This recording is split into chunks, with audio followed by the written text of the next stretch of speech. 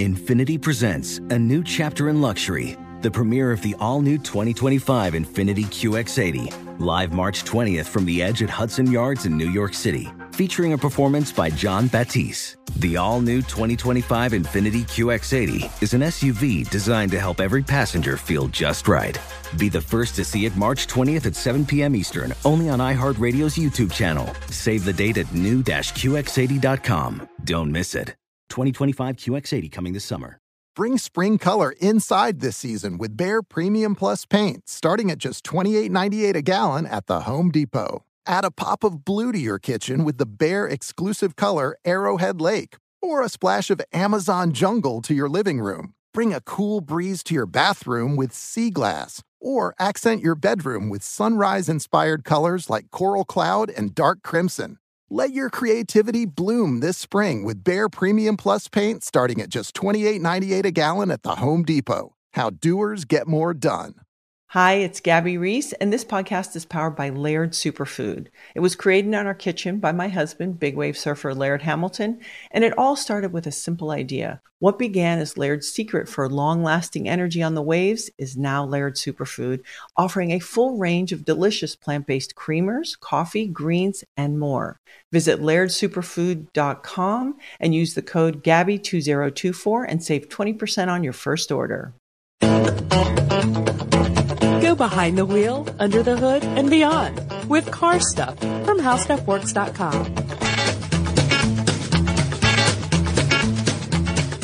Hi, and welcome to Car Stuff. I'm Scott. And I'm Ben. We are joined by our super producer, Noel the Movement Brown, and, of course, by you, ladies and gentlemen, the most important and coolest part of this show. Scott, before we get started, this has nothing to do with anything. Okay, hang on a second. What's that? We can't let this the movement. Is he going to like that name? I don't know. I guess we'll have to run that by him before we publish, because I don't know. It's very ambitious. Well, it is. Yeah, it is. It is. Interesting. Okay. It's sort of like The Edge. Oh, okay. In YouTube. All right, now I get it. So, apropos of nothing, my friend, you may notice that I have a nifty new coffee. Wow. Coffee holder, thermos. Very slick. You just revealed the branding to me. Mm-hmm. It is a Cadillac thermos. Yes. How'd you get that? It's not really mine. I think they give it to people when they buy Cadillacs, and my father purchased a Cadillac, so it came along with a bunch of caddy swag. Wait, now is this a new Cadillac, or is this one the one prior? This is the one prior. Oh, okay. Just, my parents don't even drink coffee. But don't worry, I'm making up for their absence. And you just decided to swipe that from their kitchen drawers or something, right? I mean, well, we're at that stage where every time that I visit them, and listeners, you've probably been at this stage too with your parents or maybe with your kids. Every time I visit my parents, they give me things. Oh yeah. Here, take this thermos. Yeah. Here, I'm sure you got room in your one-bedroom apartment. Right. Do you need another ottoman? Yeah, they're trying to empty out their giant home and stuff it all into your apartment. And I do appreciate it, but I did want to say it was nifty. I feel a little bit classier. That is a pretty nice mug. I mean, it's classy, Ben. It's classy. It's a lacquered black thermos type mug. I guess thermos is a brand name, I know, but it's a coffee mug. Insulated beverage holder. It's like the folks at Frisbee. Coffee container. Did you ever hear about that? No. So the makers of Frisbee products are very, very protective of that name. Anything that is not a Frisbee can only be referred to as a flying disc. Oh, and they're quite litigious. I have heard about this before, and there was a place I think there's some history there with pie tins. Yeah, it's all part of it, and Kleenex, of course, and Jell-O brand, and there's other brands that are pretty particular about what can be called that. Scott Towels, I guess, is another one. I didn't know Frisbee was one though. Lava Lamp is huge into that as well. You could almost say they're cult-like in their dedication. Oh, I like it, Ben. I like it. Womp womp. Yeah. Hey, but a little bit of administrative business before we get started. Off air earlier, you had mentioned that you have an important tip for our listeners. Oh, I don't know about important, but just something I've been thinking about for a long time. And this is something that it's pretty clever, and it was passed on to me from somebody else, and I feel like it's my duty to pass this on as well. If you are somebody who regularly pays for your gasoline with a debit card or credit card at the pump, there's this simple trick that will help you when it comes time to review your bill at the end of the month, your credit card bill, to quickly realize, because you think back and you think, well, what did I spend $27.38 at the gas station on last Tuesday? Well, here's my simple trick to this. Always end your gasoline purchase with a 5. You round it up, you can bump a little bit more fuel in, once it's totally full. Do that every time up to the point where the last digit on that screen is a 5. Mm-hmm. And then when you get your bill, every time you see, Racetrack or, Mobile Gas or whatever. Quick Trip, Stuckey's. There's a Boland's, actually. A Boland's, really? Somewhere out there. So anytime you're at Boland's and you're pumping the gas, a quick read down your bill, it saves you a ton of time in trying to remember if that's your charge or if that's a legitimate charge. Because I've had several relatives that have been, kind of ripped off, I guess, by credit card scanners, or what do they call that? Skimmers, that's it. Skimmers on the machines at the pump. So this is a real simple way to keep track of your charges. And it's a simple thing, but if you do it every single time you fill up, it makes a huge difference at the end of the month when you're trying to tally all that stuff together, or at least keep track of all that stuff. Don't get skimmed. Don't get scammed. I know it has no place in this podcast. It kind of does, in that we're talking about, I'll say it, although it may be controversial. We're talking about one of the oldest scams in the book of history. Yeah, and you know a little bit about this to begin with, because you have another podcast, as many people will know, the stuff they don't want you to know. And years ago, you did a podcast and a video series, maybe even. I don't know if there are more than one, but at least one or two videos on cults. Yes, that is right. Scott, you also made an appearance in the video, and thank you so much for doing so. That's right. Wherein one of my co-hosts and I started a cult, or attempted to start a cult. And what we were doing really was, hopefully in a humorous way, presenting the mechanics of how a cult works, what people do as leaders of cults, as followers of cults, to grow a cult, and why so often these things meet with a bad end for the majority of people involved. Yeah. But you may be asking yourself, Scott, Ben, Noel the Movement Brown, why are you guys talking about cults today? Yeah, this isn't a show about religion. This isn't cult stuff. This is car stuff. So what's going on? And if you read the title, you probably know where we're headed with this, but you're going to find that there's another couple. You know what? I'm going to slip another couple of automotive manufacturers into this podcast that maybe you don't know about. It's semi-related. Great. In a way. So when we get to it, you'll hear what I'm talking about, but don't tune out if you think that there's going to be a lot about this guy, this religion, this movement, and it's fascinating stuff. It's really interesting. We'll give you some interesting things to look at and listen to along the way, and some specs as well. And some specs, that's right. Yeah, and just some fascinating stuff. This is a really intriguing story, and I encourage listeners to dig into this even further if they would like to, because well, it comes from one of the books that we regularly refer to here on the show, right? Right, yes. One of our favorite car stuff texts, Strange But True, Tales of Car Collecting, by a fellow named Keith Martin, along with the editors of Sports Car Market. Our story begins on December 11th, 1931, when a strapping young man named Chandra Mohan Jain is born. A strapping young man. That's how you're going to describe a strapping infant. That's all right. No problem. I get it. Good health. All right. Well, this guy, I don't know what he was like in his early youth. I'm sure he was strapping, Ben. But no, I shouldn't rail him. I'm not sure what strapping means, actually. I've been reading a lot of older books. Does it mean in shape? It does, I think. It totally doesn't fit. Well, it's okay. Well, it's fine as is. A regular person. A normal boy was born in India. And then later in life, he went on to get a master's degree in philosophy. He was a professor at an Indian university in the 1950s and 1960s. And, somehow he became this self-described spiritual leader along the way. Yes. Yeah. A chosen one. Someone with the express HOV lane access to divinity. And he was a disciple of a Russian spiritual teacher, who thought his belief, I guess, was that most humans live in what they call a walking sleep, or a waking sleep. A waking sleep, and that they live and die in this condition in some sort of benighted existence without enlightenment. Mm-hmm. And so this guy, we'll just call him Sri Rajneesh. Should we give him the title right now, Ben, or not?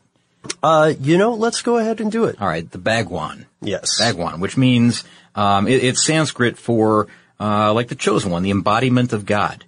So this is like the human form of God on earth, and he is here to deliver the message of God to his followers. And so the Bhagwan Sri Rajneesh formed his own cult, or I'm sorry, I shouldn't say cult, his own movement, right, in 1974 in India. And this was set up at a place called Poona, Poona.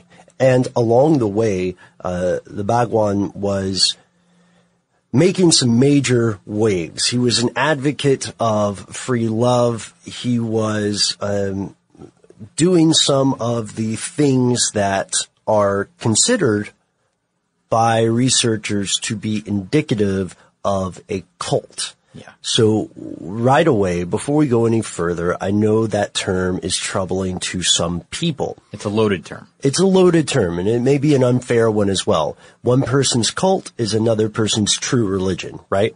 So the connotations of a cult are things like removing the agency or autonomy of the followers, removing their financial independence, things like that. And as we'll see, regardless of how this came to be or the intentions behind it, ultimately that is what happened to a lot of these people. Yeah, he was referring to himself as a mystic, a guru, a leader, a spiritual leader, a spiritual teacher. A messianic figure, yeah. Exactly. And he created, I guess, what they call the Rajneesh movement. And the movement was, of course, this following of people that would follow him and do whatever he said and whatever he thought. And it was really just textbook, I keep referring back to it, but it's textbook cult behavior. And he, along the way, of course, he's profiting from, Westerners and Europeans that are visiting, this Indian, complex that he has set up now at this point.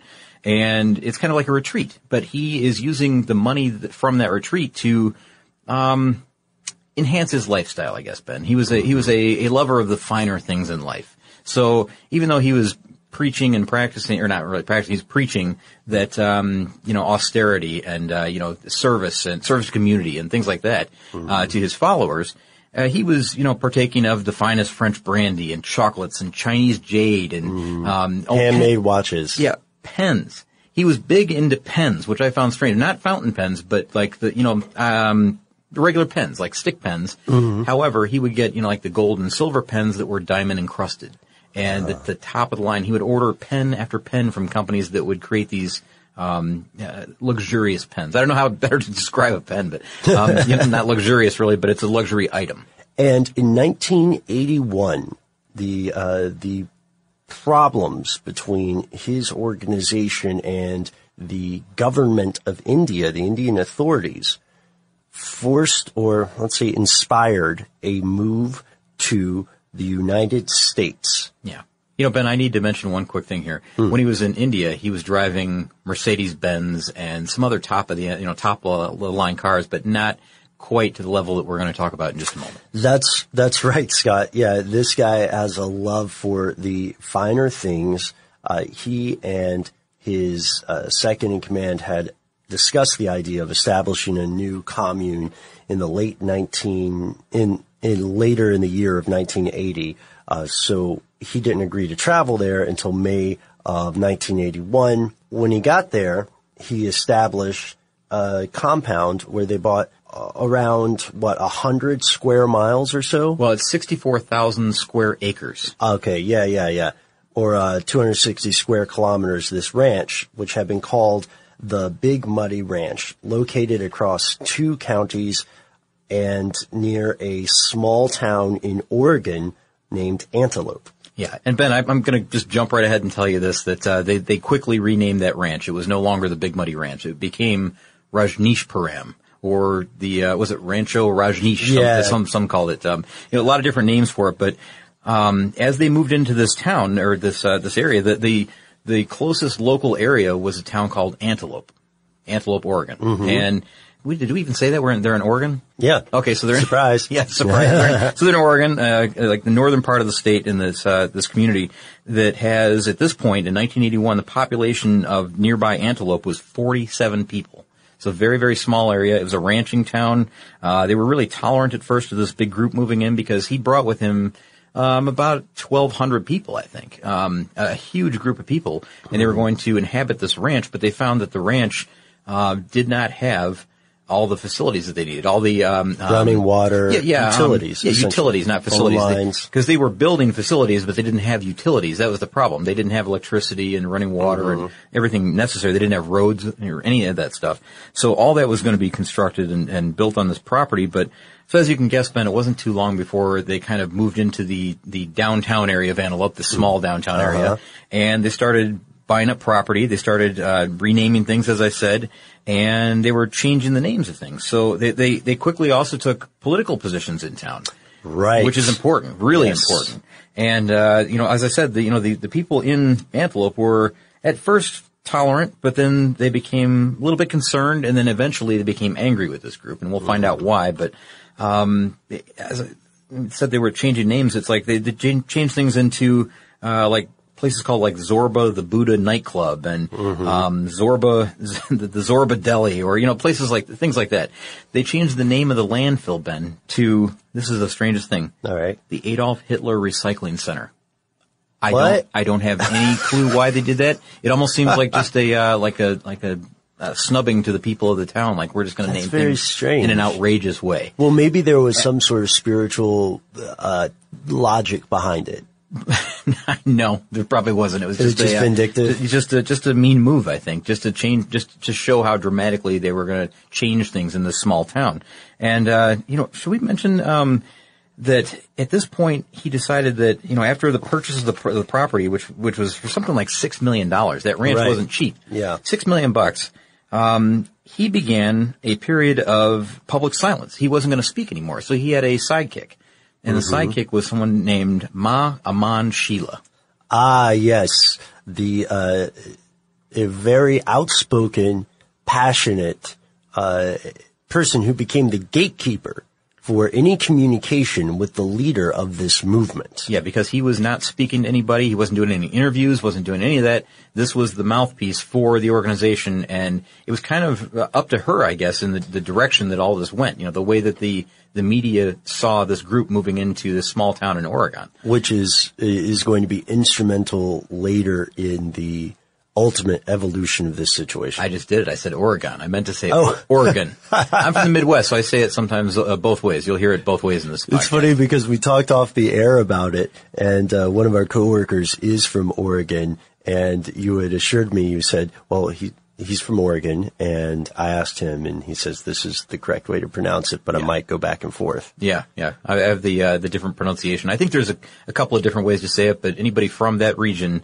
will say Oregon. So I'll try to stick to that as we go through here. But this person, this Sheila, we'll just call her Sheila. Yeah, Ma Aman Sheila.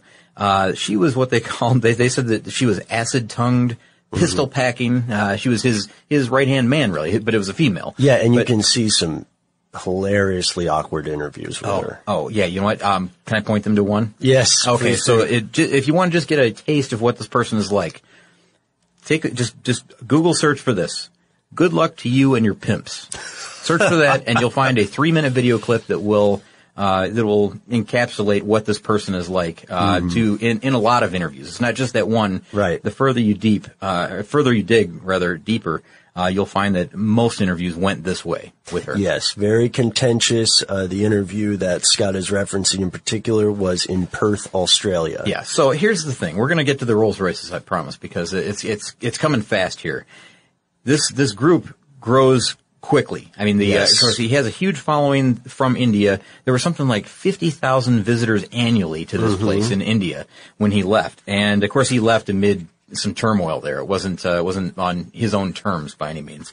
Right. But when he gets here, it also quickly grows into the thousands of people that are visiting. And of course, they're all, contributing, to the commune, and the dollars in the bank account begin to grow and grow and grow. And pretty soon, this group has something like 5,000 people that live on the commune. Now remember, this is a town of formerly of 47 people. Right. Now there's 5,000 people living on this commune and $100 million in the bank. Ready to bring some spring vibes indoors? Behr Premium Plus paint is here to make it happen. And it's starting at only $28.98 a gallon at the Home Depot. Picture your kitchen coming to life by adding a pop of blue with the Behr exclusive color Arrowhead Lake.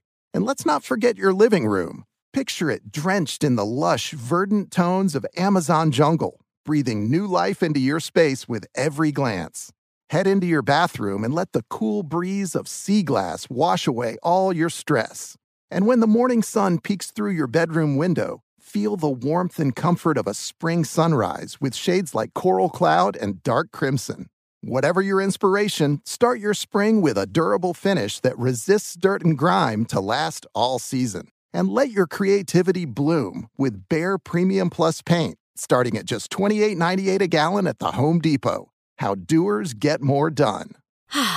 Spring is a time of renewal, so why not refresh your home with a little help from Blinds.com? We make getting custom window treatments a minor project with major impact. Choose from premium blinds, shades, and shutters. We even have options for your patio, too. Blinds.com invented a better way to shop for custom window treatments. There's no pushy salespeople in your home or inflated showroom prices. Our design experts can help you find the perfect window treatments on your schedule. We'll even send free samples directly to you. Plus, we can handle the measuring and installation for you. Unlimited window treatments installed for just one low cost. And with Blinds.com, you'll always get transparent pricing. No hidden fees. Our free shipping and 100% satisfaction guarantee can put the spring back into your step and into your home, too. Shop Blinds.com right now and save 40% site-wide. Get 40% off for a limited time at Blinds.com. Blinds.com. Rules and restrictions may apply. Witness the dawning of a new era in automotive luxury with a reveal unlike any other as Infiniti presents a new chapter in luxury, the premiere of the all-new 2025 Infiniti QX80. Join us March 20th live from the Edge at Hudson Yards in New York City, featuring an unforgettable performance by Grammy and Academy Award-winning singer, songwriter, and composer, Jon Batiste. The all-new Infiniti QX80 is unlike any luxury SUV you've ever seen. Smart enough to anticipate your needs, even before you do. Every line, curve, and detail was thoughtfully crafted, so everything for every passenger feels just right. Don't miss it. Mark your calendars and be the first to see it March 20th at 7 p.m. Eastern, only on iHeartRadio's YouTube channel. Save the date at new-QX80.com. 2025 QX80 coming this summer. Including infrastructure. So they went from no water, no phone lines, no gas, no sewage, to a community with a fire department, police, restaurants, malls, an airstrip, a bus system, a sewage reclamation plant. It's a shocking growth for this community. And not only that, it's really strange because they call this group the Orange People. And the Orange People name is maybe a little bit outdated at this point because here in the States they changed their mode of dress, I guess, just a little bit. They want it to be the warm colors of the sunrise, I think is what they described it as. So these followers would all wear initially just orange robes, and that was where the Orange People name came from. Mm-hmm. Now they were able to wear reds, maroons, pinks, any color that you would find in the morning sunrise. And that was what they were described as. And they were all dressed in that way. And you would see them in large groups out and about the city. Oh, by the way, In public parks, they ruled that nudity would be allowed as well. So it was part of this whole free love idea. And just, I guess, I'm not really giving anything away here. This was oftentimes seen as a sex cult, right? Because of the Enlightenment thing. And Rajneesh's idea on that was that the human mind or individuals in current society were too hung up on the concept of sex, and that this repression was stymieing progress spiritually, so that his argument would be, I'm making it not a big deal. Yes, sex is enlightenment to him and his followers, and not only that, drugs as well, and those play into this whole thing as well. So, let's just go ahead and say it right now. He was also a nitrous oxide user. Yes, he had a $12,000 commercial grade dentist chair, and he would just go through laughing gas. Yeah, a huge amount of laughing gas. Huge amounts. He was regularly hooked up to this thing, I guess, in this really expensive chair, and that was like how he would free his mind, I guess, and come up with these teachings. And he would give lectures. There's many clips of him, sitting in a chair lecturing to a large group about many different subjects that you would not think that a spiritual leader would be discussing. And most of them revolve around love, sex, relationships, drugs. Yeah. There's an infamous one about the F word. The most powerful word in the world. Yeah, he calls it the most powerful. And it's almost, if you look at it now, it's almost like a comedy routine. It's like performance art. It's really bizarre. Very, very strange behavior, but an interesting character, no doubt. But this guy, with his $100 million and more coming in all the time, it was like they just didn't have anywhere to spend it. I mean, it's coming in that fast. So he develops, like we said, a habit for the finer things, and one of those habits that he decided to grow into, I guess, would be purchasing fine European automobiles in the form of the Rolls-Royce. Yes, it is true. During the height of his Rolls-Royce collecting career, and we will show you his side of the story as well, folks. During the height of Rajneesh's Rolls-Royce collection, he had a little under 100 Rolls-Royces. This collection, by the way, was not considered complete because, you see, his followers, at least according to the official party line, wanted to ultimately have 365 so that he could drive one every day of the year. The reason this became so iconic in U.S. history was that there would be, well, even before a lot of the criminal activity that led to the downfall of this particular location, even before that, it became iconic because there was such a visual contrast between these people toiling in fields and building infrastructure and then lining up at 2 p.m. it was, I believe, every day. 2 p.m. Every day at 2 p.m. to throw flowers on this guy's Rolls-Royce, one of them, as he drove past. Yeah, as he delivered a drive-by blessing. Yes. A daily drive-by blessing. Now, the thing that you're saying that the optics of this were really, really poor. Right. It looked like massive inequality. Yeah, because these people are working literally 7 days a week in jobs that are in service to Rajneesh so that this commune can continue. Whether it's in goods and products that they can sell to, locals or the rest of the commune. Right. And as well as, other people from outside that come into the Antelope area. But the thing is, like, the commune itself had 41 businesses, and they were all staffed by like 1,500 people that worshipped they called it worshiping at the jobs. Uh-huh. And for that, in exchange, they would get $10 each month. And this is 1980. 1981, I think it was 1981. They would get $10 a month, free vegetarian meals, and a mattress space in an A-frame house. So very austere living conditions, very, very, minimal. And here he is driving by in one of his 93, Rolls Royces for the daily drive-by blessing as they're standing at the road, praying to him. Again, it's a really difficult image to take in, I guess, if you see what's happened, like the disparity between the two there. Right. So not only that, he's making money from there were other commune residents that didn't work in those businesses, but that would pay pay to live there, to experience life with him on a daily basis. And then with him for a drive-by at 2 p.m. Yeah, and then there were others that were like, the farmers and the other community members that would work in places like the Rajneesh Deli or the Rajneesh Beauty Salon or the Rajneesh Bookstore. And the bookstore only carried Rajneesh's books. So he had 650 books that he had written, or supposedly he had written. Which I'm skeptical about. Yeah, of course. So he had written 650 books, let's say. And those are on the shelves, and that's all you can buy in there. And he would sell photos of himself, and every follower had a photo of him on a wooden beaded necklace that they would wear around their neck. Which they did not get for free. No, they had to pay for that as well. So it's really interesting. But they would work 7 days a week at this, and then he'd do these drive-by Rolls-Royce blessings. And this was, I think he got his first Rolls-Royce in 1980. So before the actual, commune was anything. But when he first arrived in the United States, he bought one. And then after that point, he decided that was the car for him. That was going to be the way that he traveled.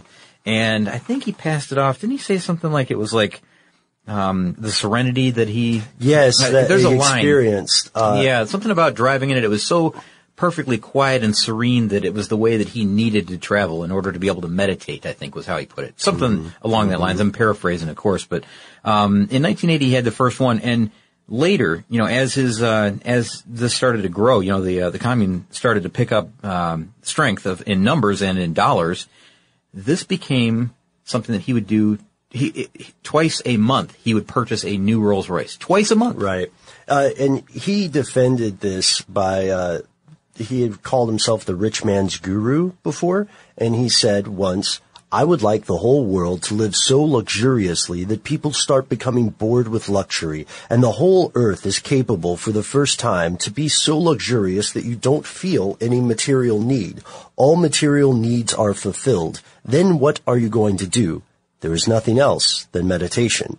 So in this perspective, and I do feel like in interest of fairness, we have to present his side of it. In his perspective, this was a step toward enabling the world to gain greater enlightenment. So the logic from the detractor's side would be like, oh, so it's okay for you to have all these people. He also maintains that his followers bought the Rolls Royces for the commune. Yeah. And that he didn't own them. But the logic there to the opponents of this idea would be, it doesn't make it for everyone if you just say, this is for everyone. Ben, I did read an article in a magazine that's called 1859 Oregon. And the article was talking about, the invasion, I guess. They called it an invasion. Yeah. And the person that wrote this, her father, I think, was a city council member or something like that. I'm foggy on the details of that because I wasn't really focused on that at the moment. But the author mentioned, as a child, remembering seeing commune members driving in those Rolls Royces. So they might have had use of those on occasion, right. Or maybe with some of the higher up members of the church or the VIP visitors of the movement, I should say. Yeah, so maybe that was it. But they do remember seeing someone other than Rajneesh driving those Rolls Royces into town. However, you don't have to have that as kind of like the fleet vehicle for your commune. I mean, that's a pretty extravagant thing. Mm-hmm. And I think we all know that what's going on here. It was for him. It's for him. They're all decorated the way that he wanted them to be decorated. Because that's another thing we haven't even touched on. Oh gosh. Is that these aren't just like from the factory versions of Rolls-Royce cars. He would paint them in psychedelic colors. He would use, lace curtains to further decorate them. Just crazy, bizarre paint jobs that were created by his Swami artists. And these were new Rolls Royces. We should emphasize that. These weren't, vintage, Phantoms or anything. No, in early 80s, I think they said that the price of Rolls-Royce cars was somewhere in between, it was like $110,000 to about $165,000 for the top end. Yeah, there was a time where, there was a brief period of time there where they were the most expensive production car in the world. Yeah, and that would have been right then, probably. Right. And in 1980, $165,000. I don't have my calculator in front of me here, but that's a lot of money. So, yeah, they weren't cheap by any means, and I think they went up to even higher than that. They were like $175,000 at the top end, I think. But he was generating a huge amount of sales not just to that area, to one person, but to the United States, because Rolls-Royce wasn't producing as many cars as they do now. Oh, I've got the calculation there, Scott. Oh, okay, you do. $165,000 in, let's say, 1980, when he bought the first one. Sure. Would be, roughly $476,841.99 So today. this is ballpark. I mean, if we put it in today's perspective, this is $1 million a month habit. Yeah. $1 million a month. Oh, you know what? One more quick thing, a little side note. I forgot to mention this. He was also enamored with movies of all kinds. And he would watch movies, I would guess, while he's on, his nitrous, meditation, kick. I would think he'd watch movies all day long because he was watching so many to the point where he had staff members or members of the commune that would fly to nearby cities like San Francisco or maybe to Portland and buy the latest movies to stock his shelves. He had that many movies and that much of a fixation on watching the latest movies. And he would just do that all day long while he was thinking or whatever he was doing. And it seems more and more isolated, too, which is where our story takes a little bit of a turn. But first, let's talk about maybe the kind of Rolls Royces that he had. So we mentioned that a lot of these had paint jobs, which some of your more traditional members of car stuff may find disturbing. One great example would be the black kimono Rolls Royce, which you can see some close-up pictures of on YouTube. This is a Silver Spur. A Silver Spur Rolls Royce is the longer wheelbase version of the Silver Spirit. And these are nice cars. This is the first time in Rolls-Royce history that they have the retractable, what's the thing? Oh, the Spirit. Spirit of Ecstasy. Yeah, the retractable Spirit of Ecstasy, because as you may know from one of our earlier shows, that is also one of the most frequently stolen, stolen badges of his show. Oh, no kidding. So it was automated even back then. All right. So this is one that's, it's painted, now just this one in particular. This is one of 93, by the way. Yeah, the black kimono. The black kimono. Is this the one that has, swans painted on the outside, flying swans? And I believe any of the kimono versions of these, if you see the word kimono after, or anywhere in the name, he also would wear matching kimonos that went along with this for photo opportunities. Right. Because there was a lot of press, out there interested in talking to him, or at least talking to his followers while he was standing there. So these elaborate photo shoots would happen with him dressed to match this Rolls Royce.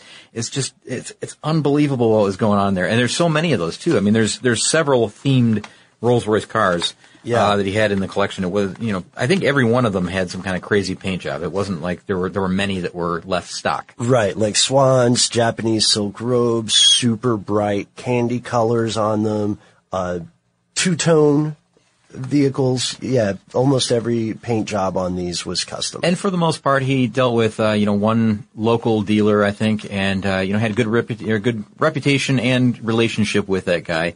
The owners the owners of Rolls-Royce at the time, the CEOs, the top guns there would say, it's an unusual place, but he's a great customer. We really enjoy selling our product to him. Yes. There's a good, marketing opportunity there for us, because anybody who has 93 of our cars, of course, that's going to be a great customer. And, just to give you an idea of what's going on here, Rolls-Royce Motor Cars, I think the U.S. headquarters at the time was in Lyndhurst, New Jersey. I don't know if that's still true or not, but they said it was a profitable and somewhat odd relationship with Rajneesh. Of course, with what he's asking for, the colors and things, the combinations. Yeah. The commune had its own service center, and a Rolls-Royce engineer would periodically travel there to troubleshoot the cars for him, because he did drive them. And that's another thing. A little spin-off here too is that a lot of people felt that he was kind of a menace on the roads in that area. They didn't like him because he would drive these, I guess, really fast and kind of recklessly on the back roads. These have V8 engines too. Yeah, rear-wheel drive V8. Yeah. I'm guessing he's doing a little bit of he's gunning it. Yeah, he's doing a little bit of Bagwan drifting out there in the rural areas of Oregon. So a lot of people didn't like the way he drove those cars around, and I don't know how much there is to that. Of course, they probably just didn't like the guy in general because of what he's doing to the place. But the company only made 2,500 of those cars per year. Every year, and then not that many made it to America. Only 1,100 made it to America. So he's buying a percentage, a pretty good chunk of the cars that are coming to America. just himself. He represented something like, I think it was over $1.5 million in sales, I think, in 1985, for this one guy. And of course that was towards the end, I guess, in 1985. That was the near the end of the whole thing. But, what an interesting character this was. Now, there are some things that led to the downfall of this cult in this town. Now, so he's, of course, amassed this huge collection. There's, all these strange happenings going around. He's renamed everything in town. They've got political control of that Antelope area. Right. And they're bringing things to a boiling point, to what Malcolm Gladwell would call a tipping point, when they do things like, politically shut down the native residences' access to schools of their choice. And then he is also going, according to his former right hand, Sheila, he's also going bigger, and he demands, at a time when he has 90 Rolls Royces, that she buy 30 more. Oh my gosh. Okay. So it's getting a little bit crazy. They're really hungry for political seats at this point. Yeah. And they're trying to get seats on the county board. There's only 3 seats, I guess, on this county board. 2 of them are up for grabs in this election that's coming up at the end of 1984.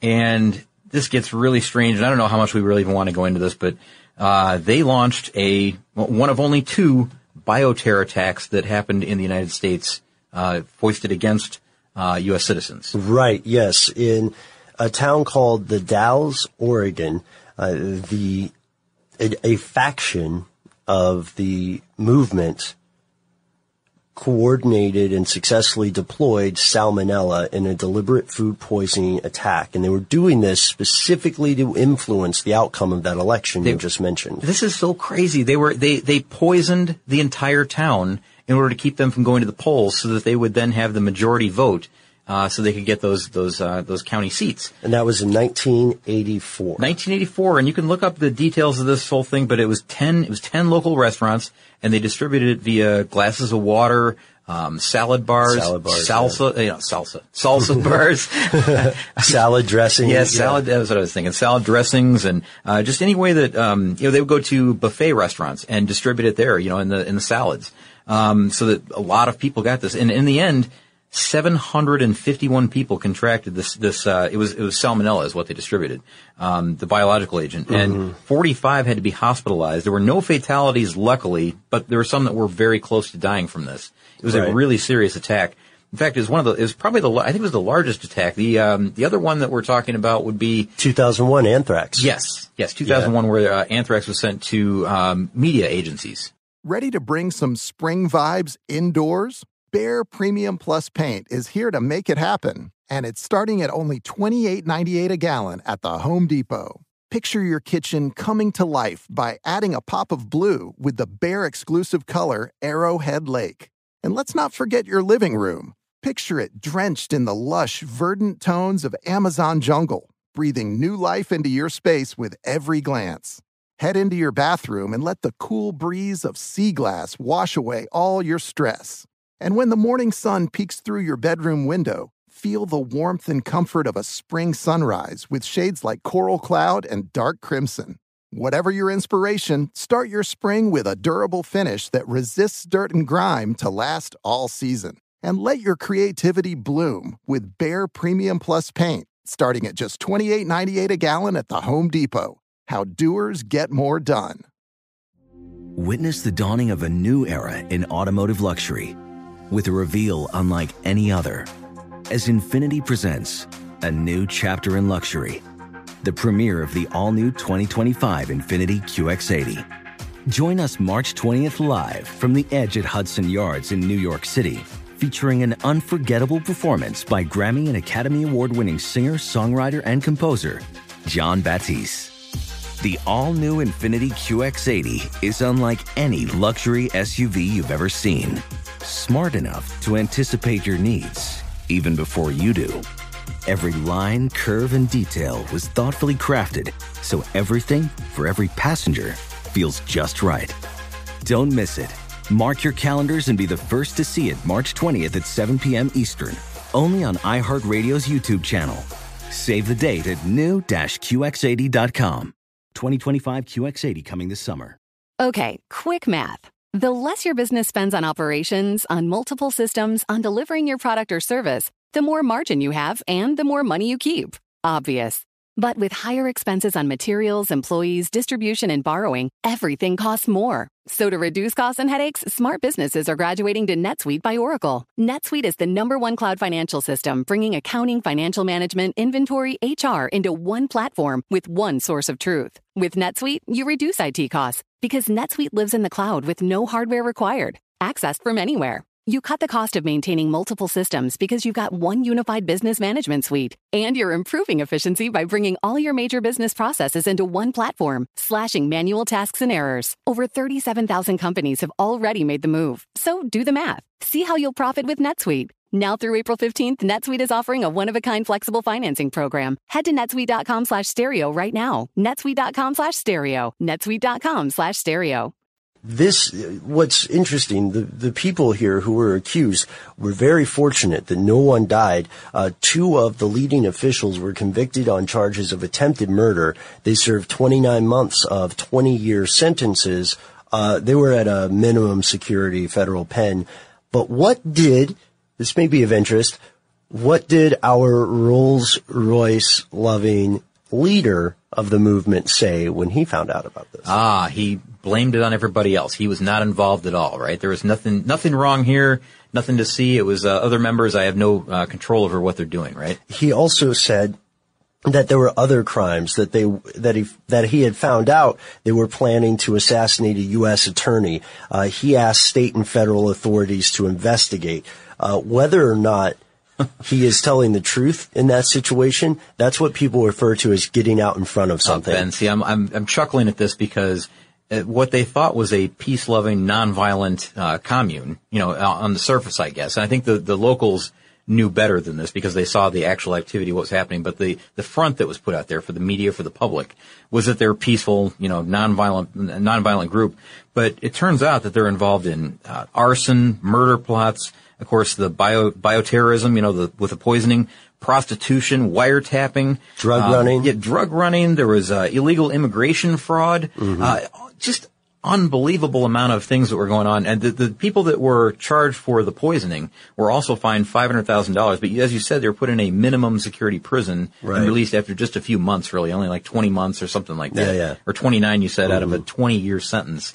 And that's for attempted murder. I don't know what the reasoning was behind that, but they got out. And one of them was Sheila. Yes. One of them, and I think there was another female, that was. Diane Von Onang. Yeah, who I think went by Ma Anand Sunshine, maybe. Yeah, that was her Ma name. Anand Puja. Yeah, okay, well. Yeah. The names are confusing, but, those two were put away for this, and he just ratted them out. I mean, and then after all that, when he got out in front of the charges, as you said, he hightailed it out of the country. Back to India and started up another commune. And changed his title to Osho. Yeah. Or Osho, excuse me. One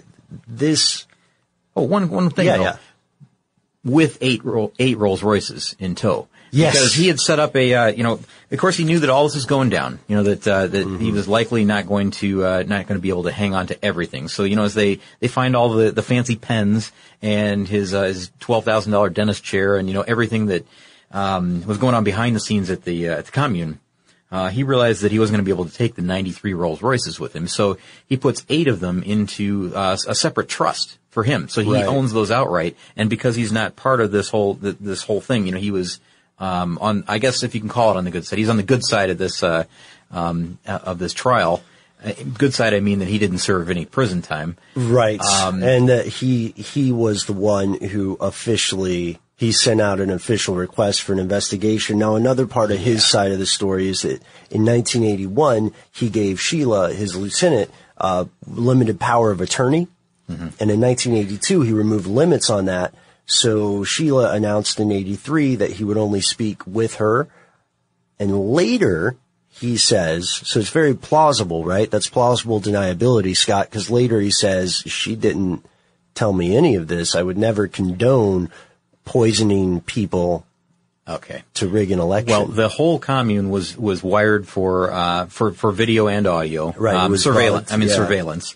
The pay phones were all tapped that were on the property. They found that there was a wiretapping control room of sorts that was behind a secret door in Sheila's room of this commune. He knew what was going on. He knew all this was happening. You think so? Oh, absolutely, yeah, of course. And he was involved, he was involved in this stuff in India before he even came over to the United States as well. So it doesn't seem too hard to believe that he would be involved in this here as well. So you're saying there's a precedent? Yeah, I think there's a precedent for this there. And again, that's all kind of the fallout of this whole thing. But the other part of this was that now that they had to kind of break up what was remaining there, now the town of Antelope was returned to Antelope. And by the way, they've got a plaque in town where they refer to this as the invasion. And you can read what it says. There's an inscribed plaque that, well, you know what? I can read it to you. I've got what it says.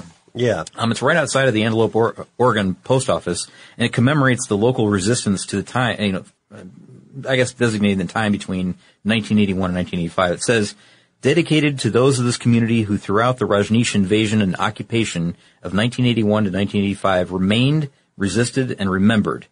The only thing necessary for the triumph of evil is for good men to do nothing. And that is a quote by Edmund Burke, who was an 18th century Irish statesman. So they called it an invasion and an occupation between 1981 and 1985.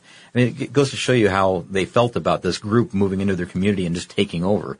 And, there was a lot of media surrounding this. I mean, I remember in 1985, as this was all falling apart, watching this on, I think it was 60 Minutes maybe. And if it wasn't the U.S. version, it was the Australian version of 60 Minutes that they were then replaying here in the States, because I do remember seeing the people in all their different robe colors and, the Rolls Royces driving by, but I didn't know the whole story. I don't think I really paid much attention at the time. Now, the Bhagwan entered a guilty plea. Really? Yeah. So the way he did it is, this is the kind of plea where someone does not admit guilt, but does contest the charges.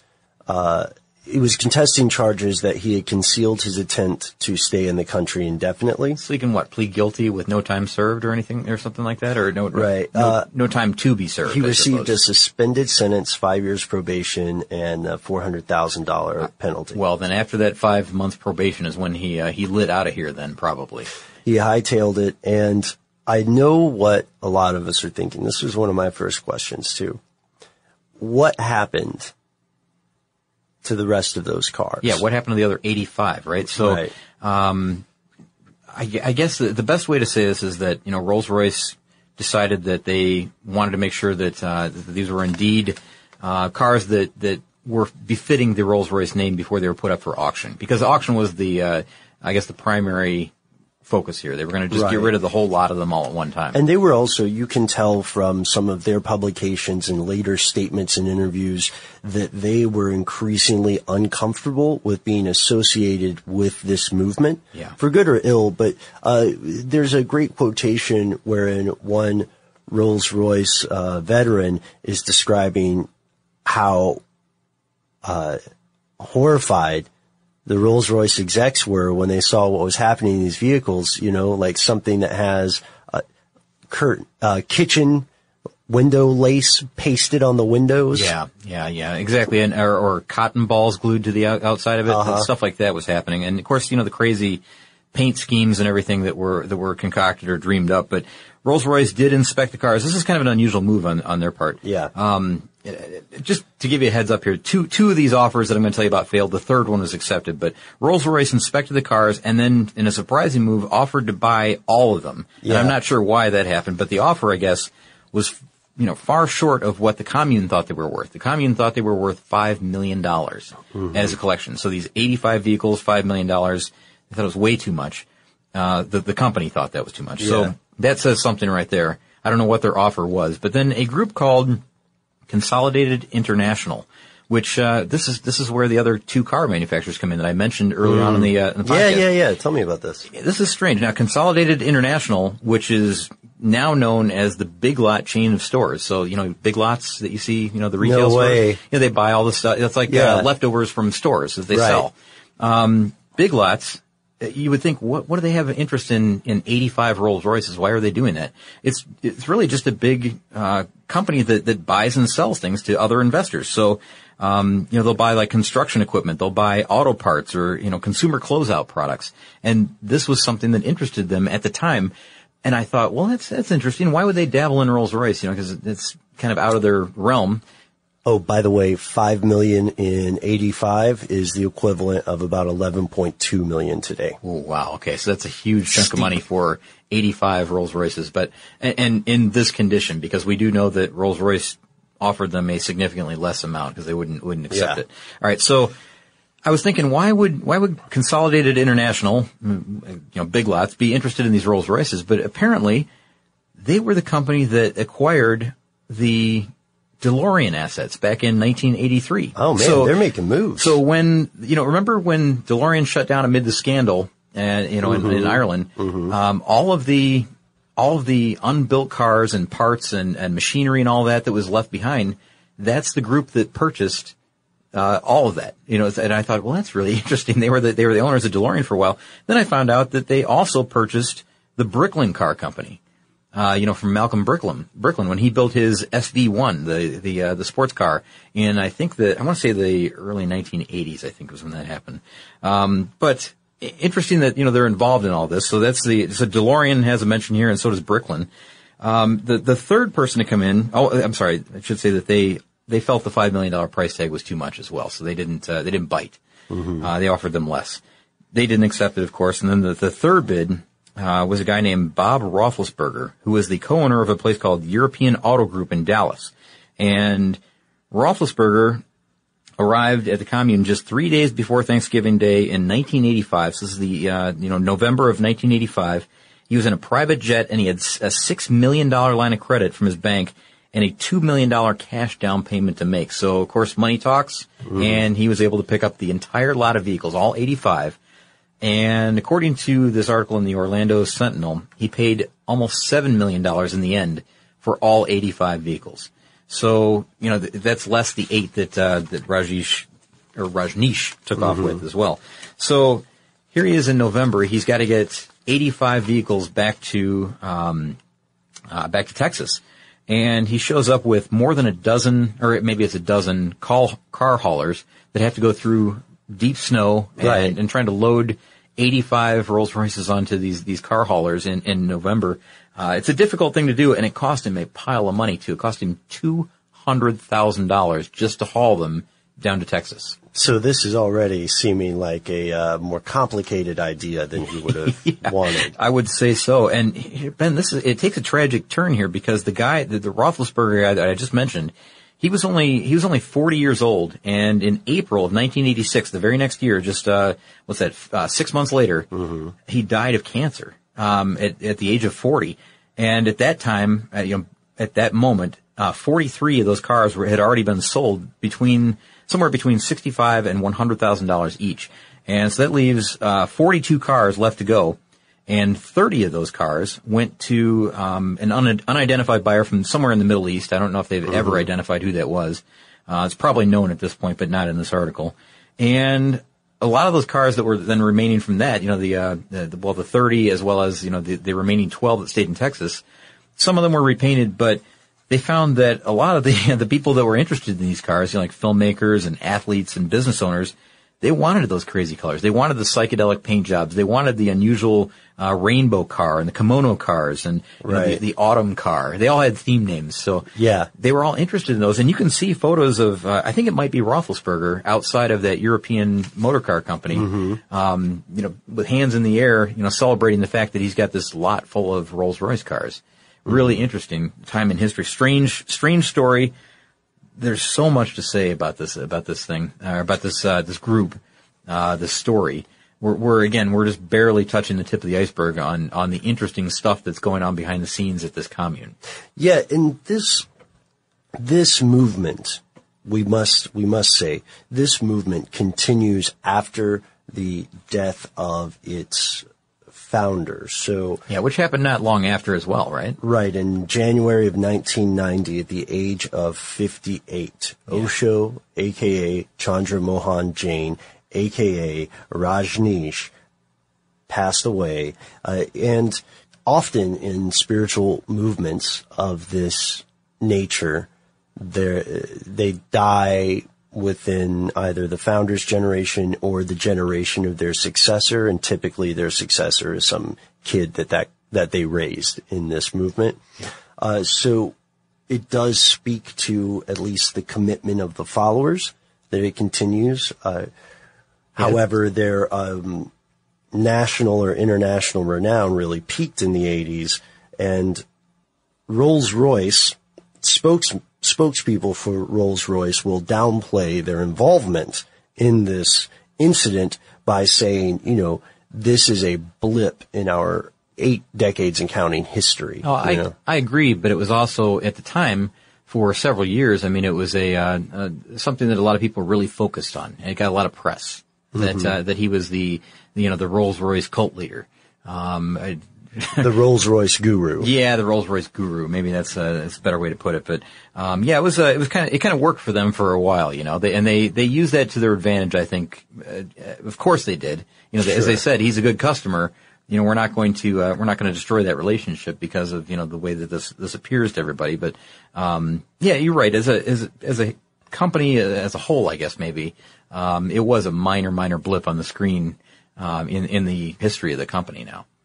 May I read a quote from the man himself, the Bhagwan himself? Sure. Okay. It's a little bit long. You okay with that? Oh, sure. Why not? All right. It's always entertaining.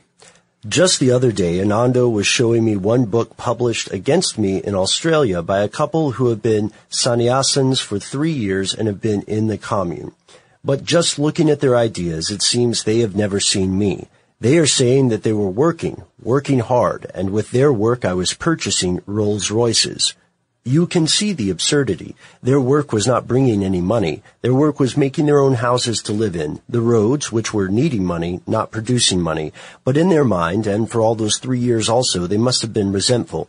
Those Rolls-Royces were not produced by the commune. They were presents from outside, from all over the world, and I was not their owner. I had given them to the commune. They were commune property, and I have not brought any of them with me. I have left them with the commune.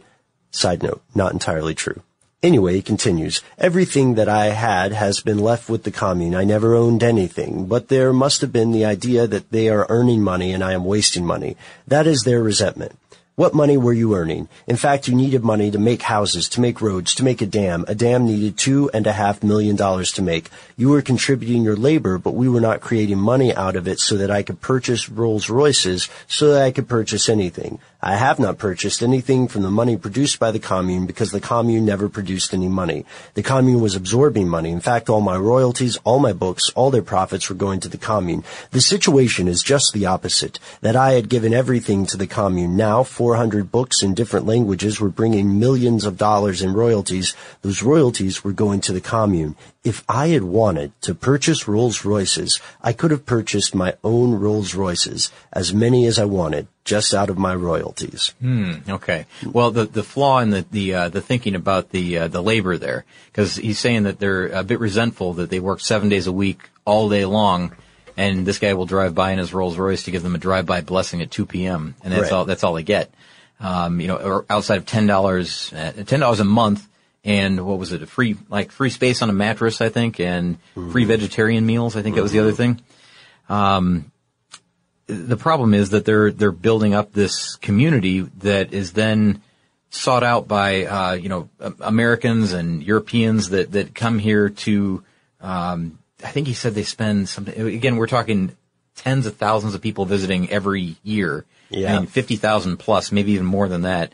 And he said they spend an average of something like $500 a piece every week. Mm-hmm. And it's unbelievable the amount of money that's coming in, but he's not distributing that to the people that are really putting in the work, the backbreaking work in order to keep that going. He's not paying a fair wage. Right. And he also these were not all silver spurs. They had spirits. They had, whatever they get their hands on. So some lower line Rolls Royce is what you're saying. They leased several of these. Can I just make a quick clarification? When I say it wasn't paying fair, and I understand that some people are going to say, well, what they were getting in return was spiritual enlightenment, and they were, they were part of this. They went into this knowing what they were getting, and they had agreed to give up all of their material things in order to be part of the spiritual movement, and that's what they were getting out of it.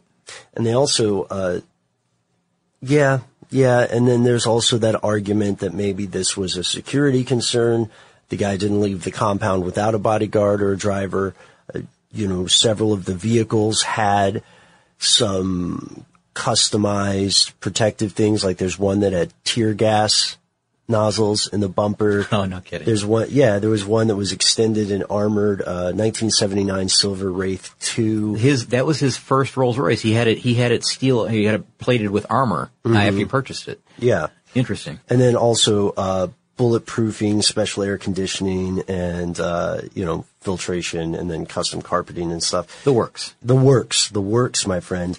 And so, if, it is doubtlessly true that many, many people believed the exchange in which they entered spiritual enlightenment for physical labor was a fair one, right? Mm-hmm. And you can see interviews of people saying this is the most important thing happening to humanity now.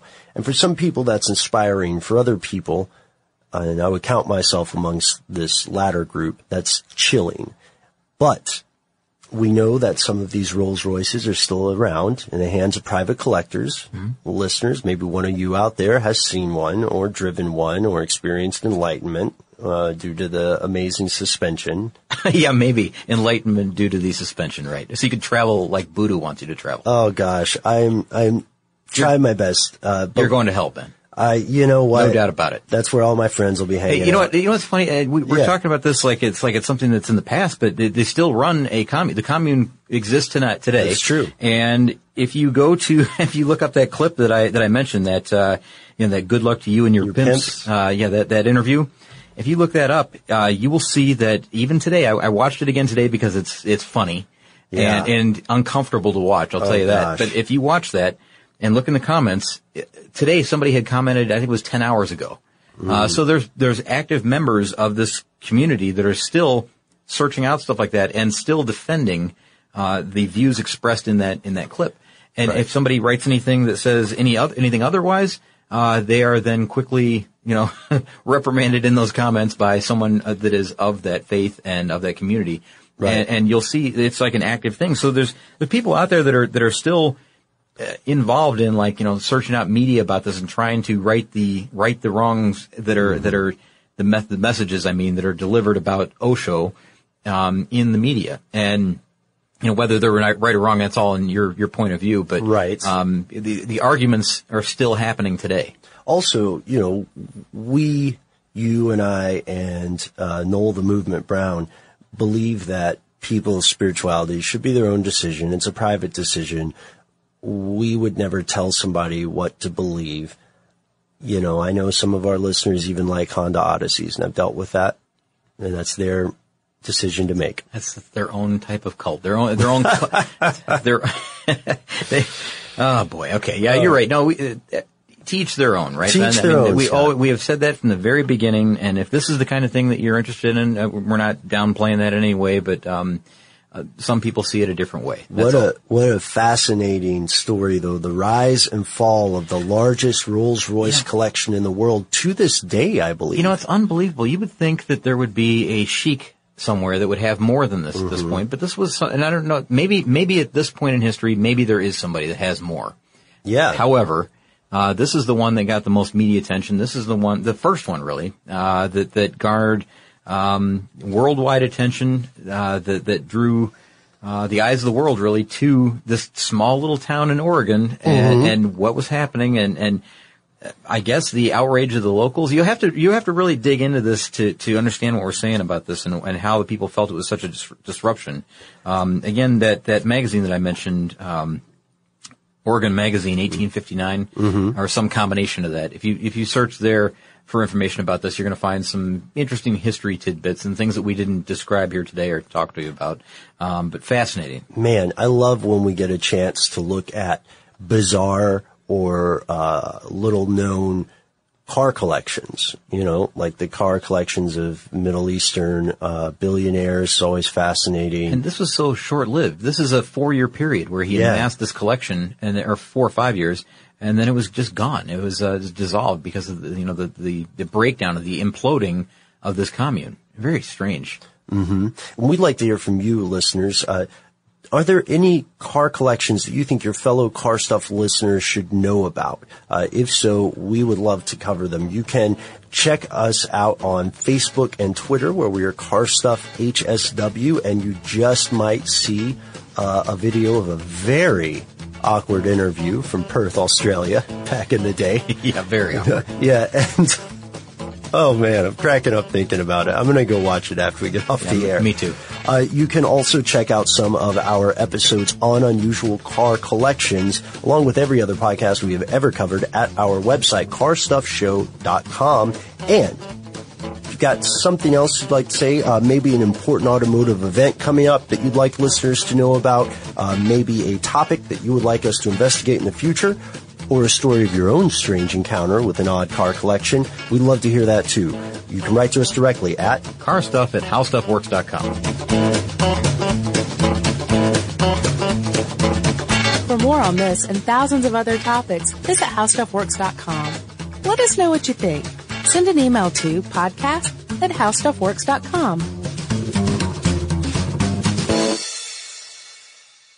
Bring spring color inside this season with Behr Premium Plus paint, starting at just $28.98 a gallon at the Home Depot. Add a pop of blue to your kitchen with the Behr exclusive color Arrowhead Lake, or a splash of Amazon Jungle to your living room. Bring a cool breeze to your bathroom with Sea Glass, or accent your bedroom with sunrise-inspired colors like Coral Cloud and Dark Crimson.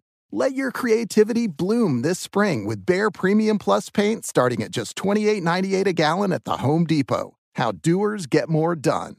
What's up, y'all? Janice Torres here. And I'm Austin Hankwitz. We're the hosts of Mind the Business, Small Business Success Stories, a podcast presented by iHeartRadio's Ruby Studios and Intuit QuickBooks. Join us as we speak with small business owners about the tools they use to turn their ideas into success. From finding that initial spark of entrepreneurship to organizing payments and invoices, we've got you covered. So follow and listen to Mind the Business, Small Business Success Stories on the iHeartRadio app or wherever you get your podcasts. Infiniti presents a new chapter in luxury, the premiere of the all-new 2025 Infiniti QX80, live March 20th from the Edge at Hudson Yards in New York City, featuring a performance by John Batiste. The all-new 2025 Infiniti QX80 is an SUV designed to help every passenger feel just right. Be the first to see it March 20th at 7 p.m. Eastern, only on iHeartRadio's YouTube channel. Save the date at new-QX80.com. Don't miss it. 2025 QX80 coming this summer.